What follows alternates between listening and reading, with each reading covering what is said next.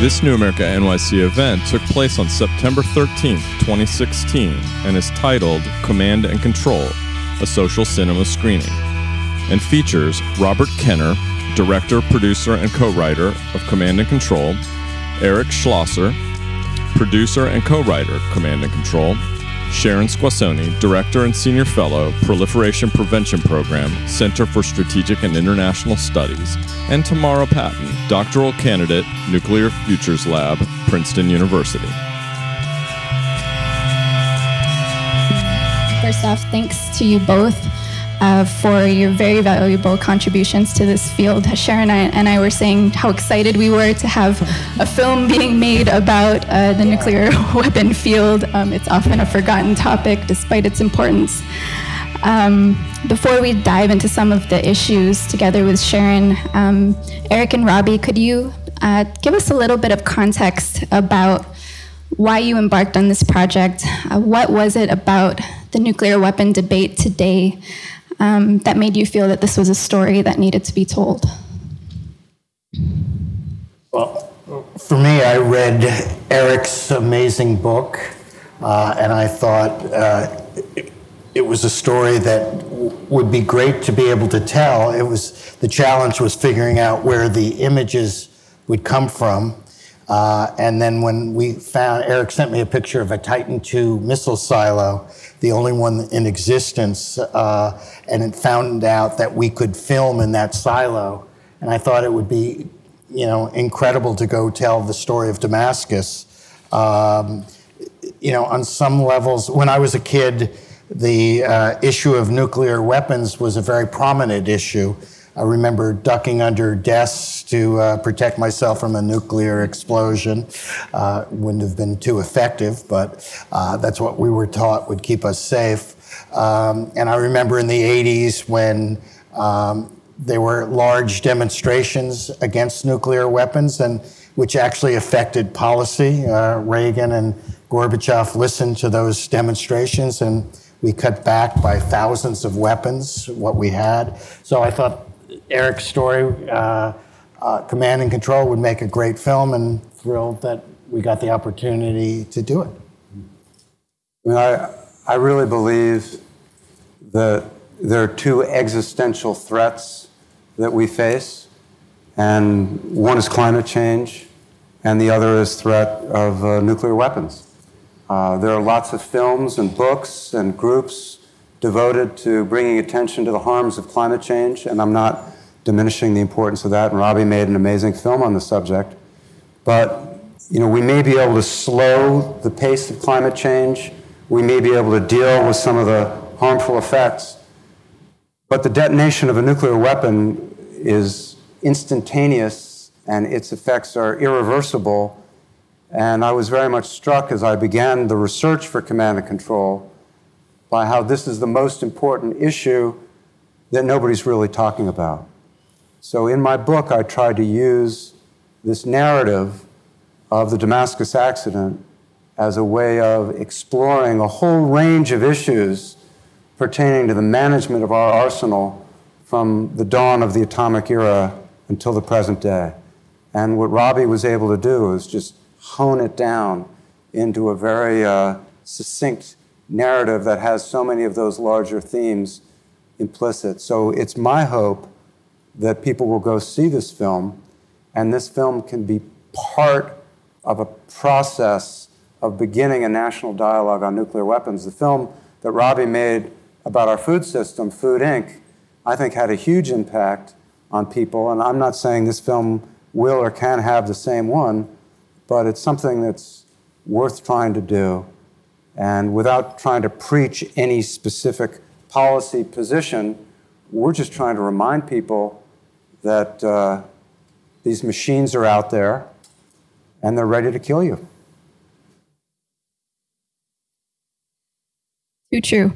I think Sharon and I can relate that reporting on a topic with such a heavy culture of secrecy is no easy feat. And I was wondering if you could give us a little bit of a sense of the types of challenges you faced in trying to bring this all together in terms of accessing the technology, the records, and especially the people both in the reporting of the book and then bringing it to life on film? Well, for the reporting of the book, I was extraordinarily fortunate in that I had some very high-level people from the outset who thought that what I was doing was worthwhile and helped me do it.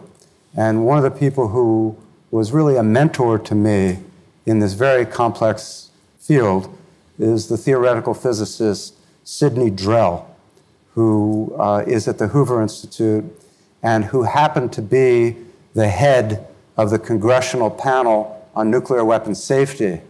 And so after I started learning about the Damascus accident, I went to see him, and I asked, because he was an expert, he's been a JASON who's advised the government on nuclear weapons issues since the late 1950s, early 1960s, could this warhead have detonated?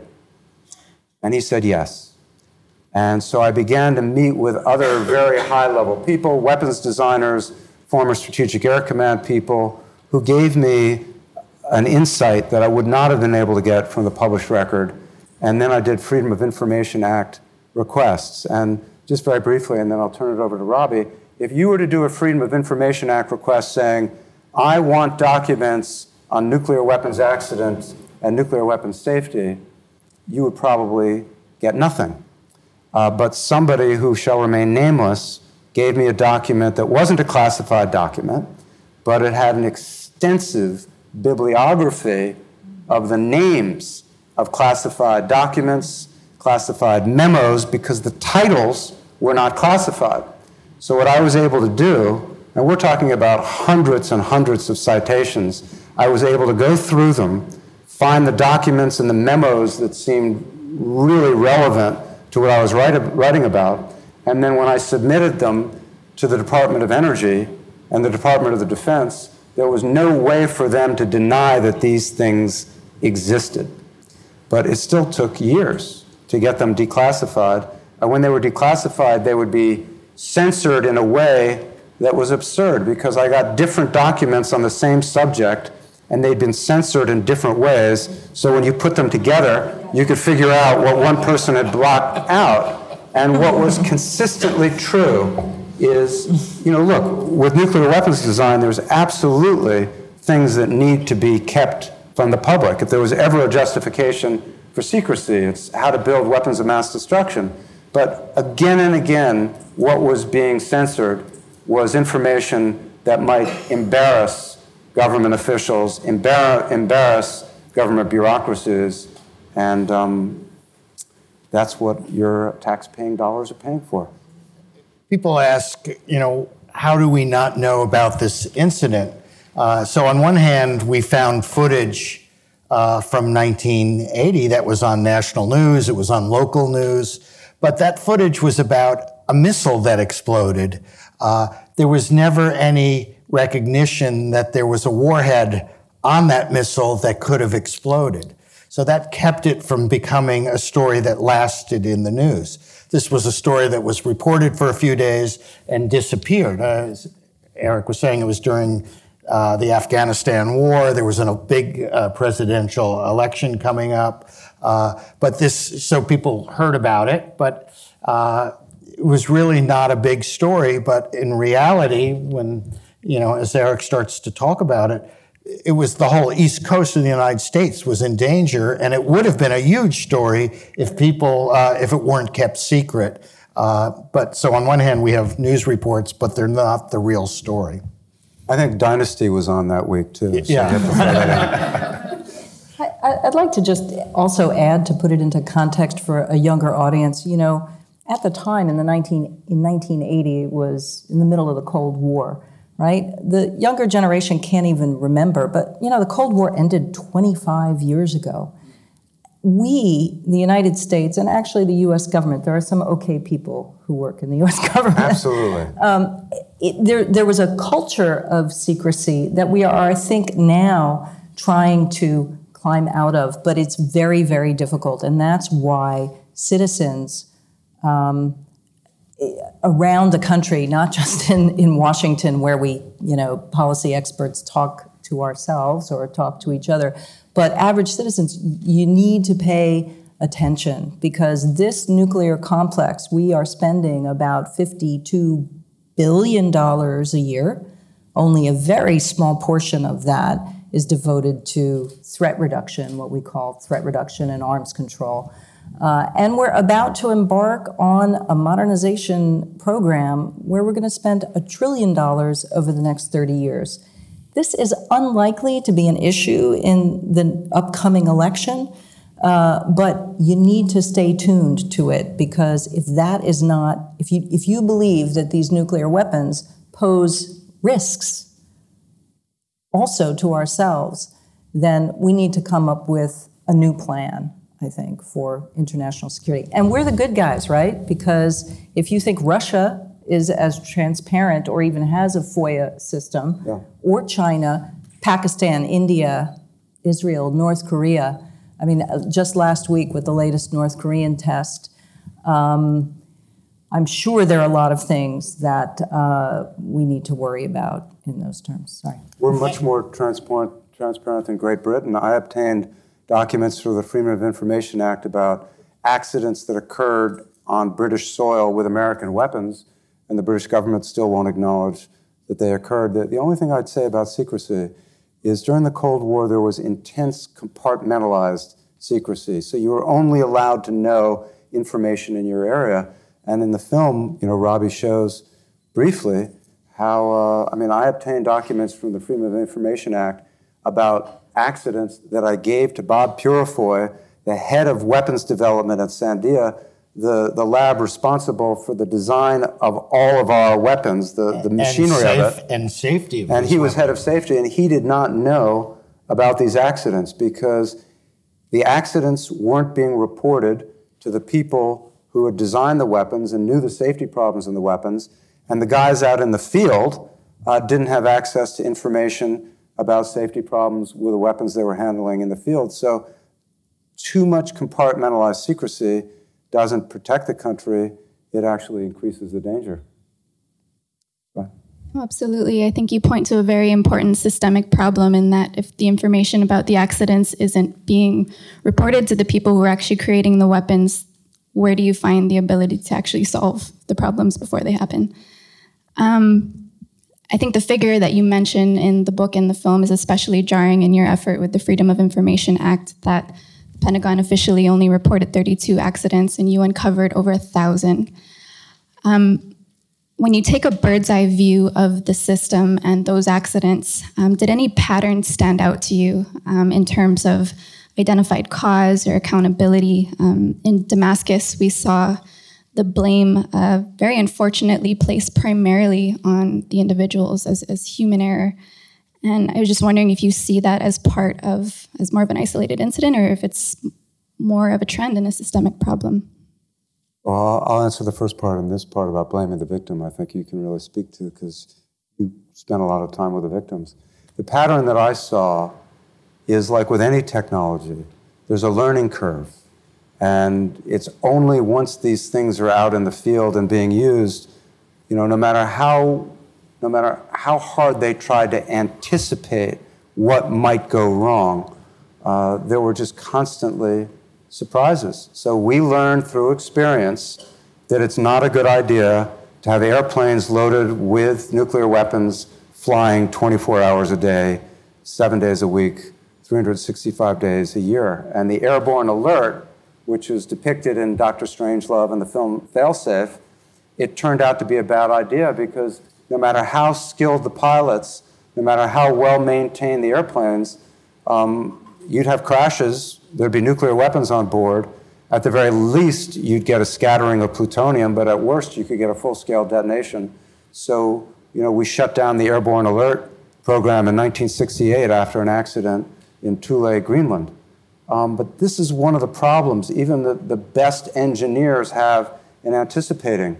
When the NASA engineers were predicting what the accident rate of the space shuttle would be, they felt fairly confident there would be one loss of a space shuttle per 100,000 flights.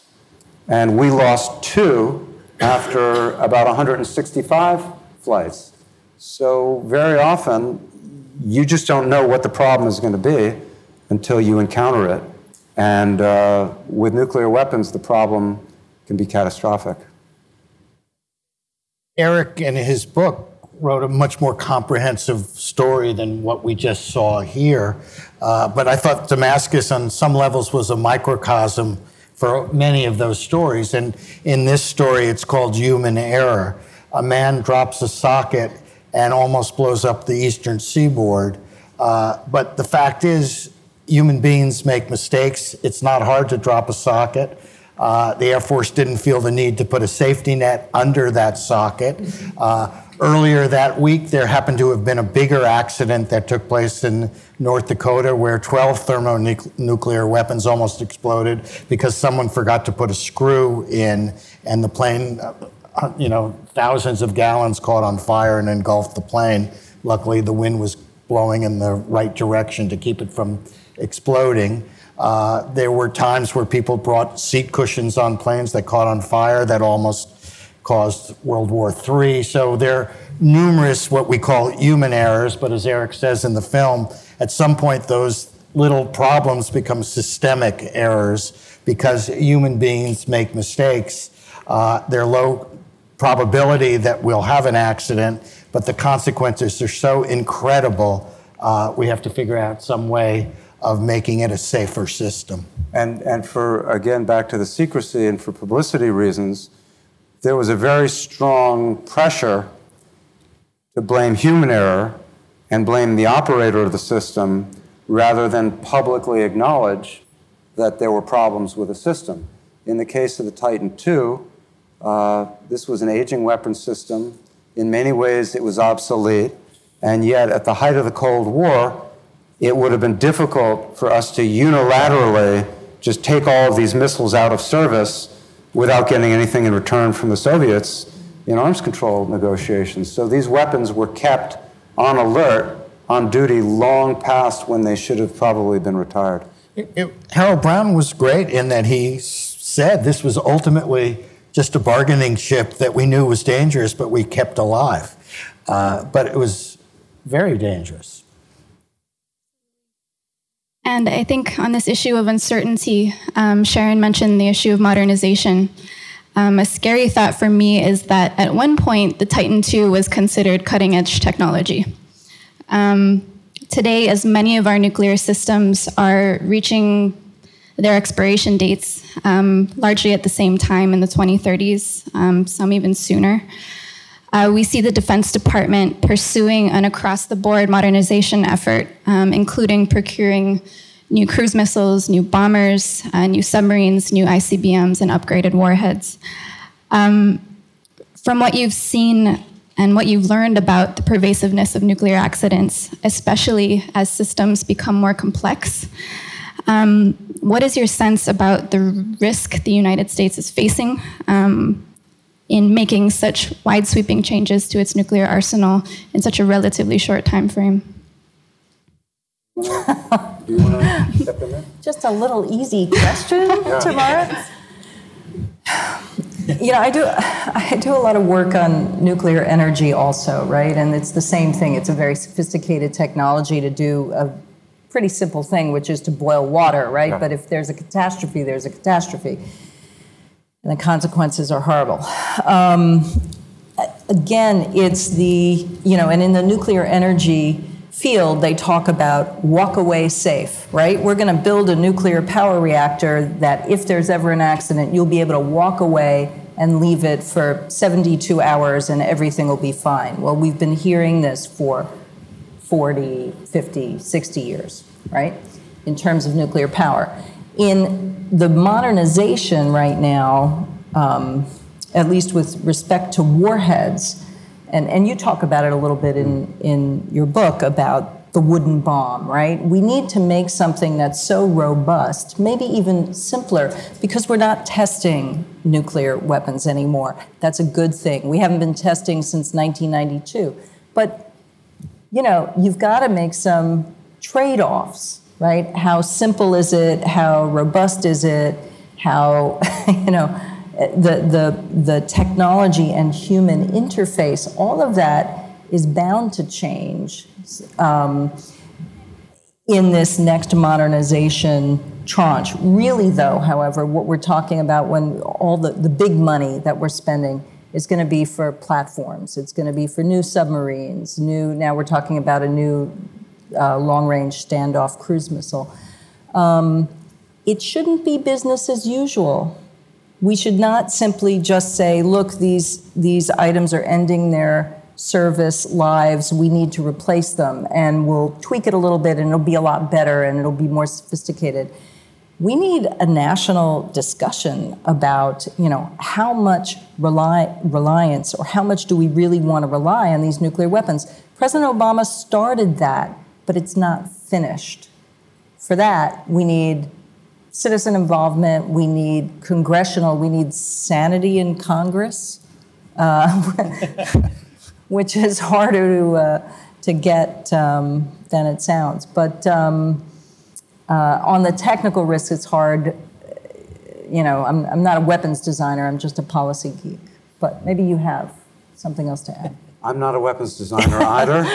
If someone finds a weapon, I didn't do it. But I will say there are some aspects of our nuclear weapons complex right now that are reminiscent of September 1980. Our principal land-based missile was first deployed, the Minuteman Minuteman III that we have, was first deployed in 1970 and was supposed to be retired in the early 1980s. Our principal nuclear bomber is the B-52, which was designed right after the Second World War and has not been manufactured since John F. Kennedy was president. And these systems are aging. There was a nuclear weapons accident in Colorado in May of 2014. The government has declined to reveal the details of it, but it's remarkably similar to in this film. There was a work crew in a Minuteman silo in a small town in the plains of Colorado. They were doing routine maintenance. They did something wrong. No one has revealed what they did. They brought in another crew the next day, and they severely damaged the missile, multi-million-dollar damage to the missile. The Air Force won't say anything more than that, except once again, the workers were disciplined. They had to go back for retraining, which meant they clearly had done something wrong. The Associated Press has really been leading on this story, has filed a Freedom of Information Act request because the Air Force legally is supposed to release the Accident Investigation Board report on an accident like this, and they've classified it. So there are problems in the system. And the only good thing about it is this should be an opportunity, as you said, for us to have a national discussion about why do we have these weapons? How would we conceivably use them? And if we're going to have them, how many do we really need? And what is being asked for right now is a repeat of a Cold War budget, as though the Soviet Union still was in existence, and even more importantly for me, that the strategic doctrine underlying all of these weapons hasn't changed in, essentially 50 years. So if we don't have a national debate, a very small group of policymakers in Washington are going to make decisions that aren't just going to be profoundly expensive, but that are going to have enormous consequences for another half century. I'm a layman who is basically a filmmaker and knows very little about the issue, but I read an article Eric wrote, actually read the article, that we had weapons in Turkey during the last coup about a month ago, and the power to that base was cut off. And so here we have these nuclear weapons right near the Syrian border. And I have to say, I would feel safer if we didn't have those weapons there. They don't make me feel safer. So sometimes maybe less is better. So. Absolutely, and I think the decisions being made now in the Defense Department that plan to extend the lifetime of nuclear systems into the 2080s and beyond, I agree, are at best premature and at worst very critical mistake, especially as you note that some of the defining issues in terms of national and international security for younger generations are likely to be things like climate change, where it will require an incredible amount of resources and will likely require even more international cooperation rather than competition in order to overcome those problems. On that note, thank you.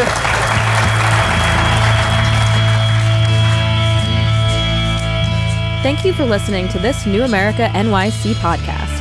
This recording carries a Creative Commons, non-commercial, 4.0 international license. To learn more about New America, please visit us at newamerica.org.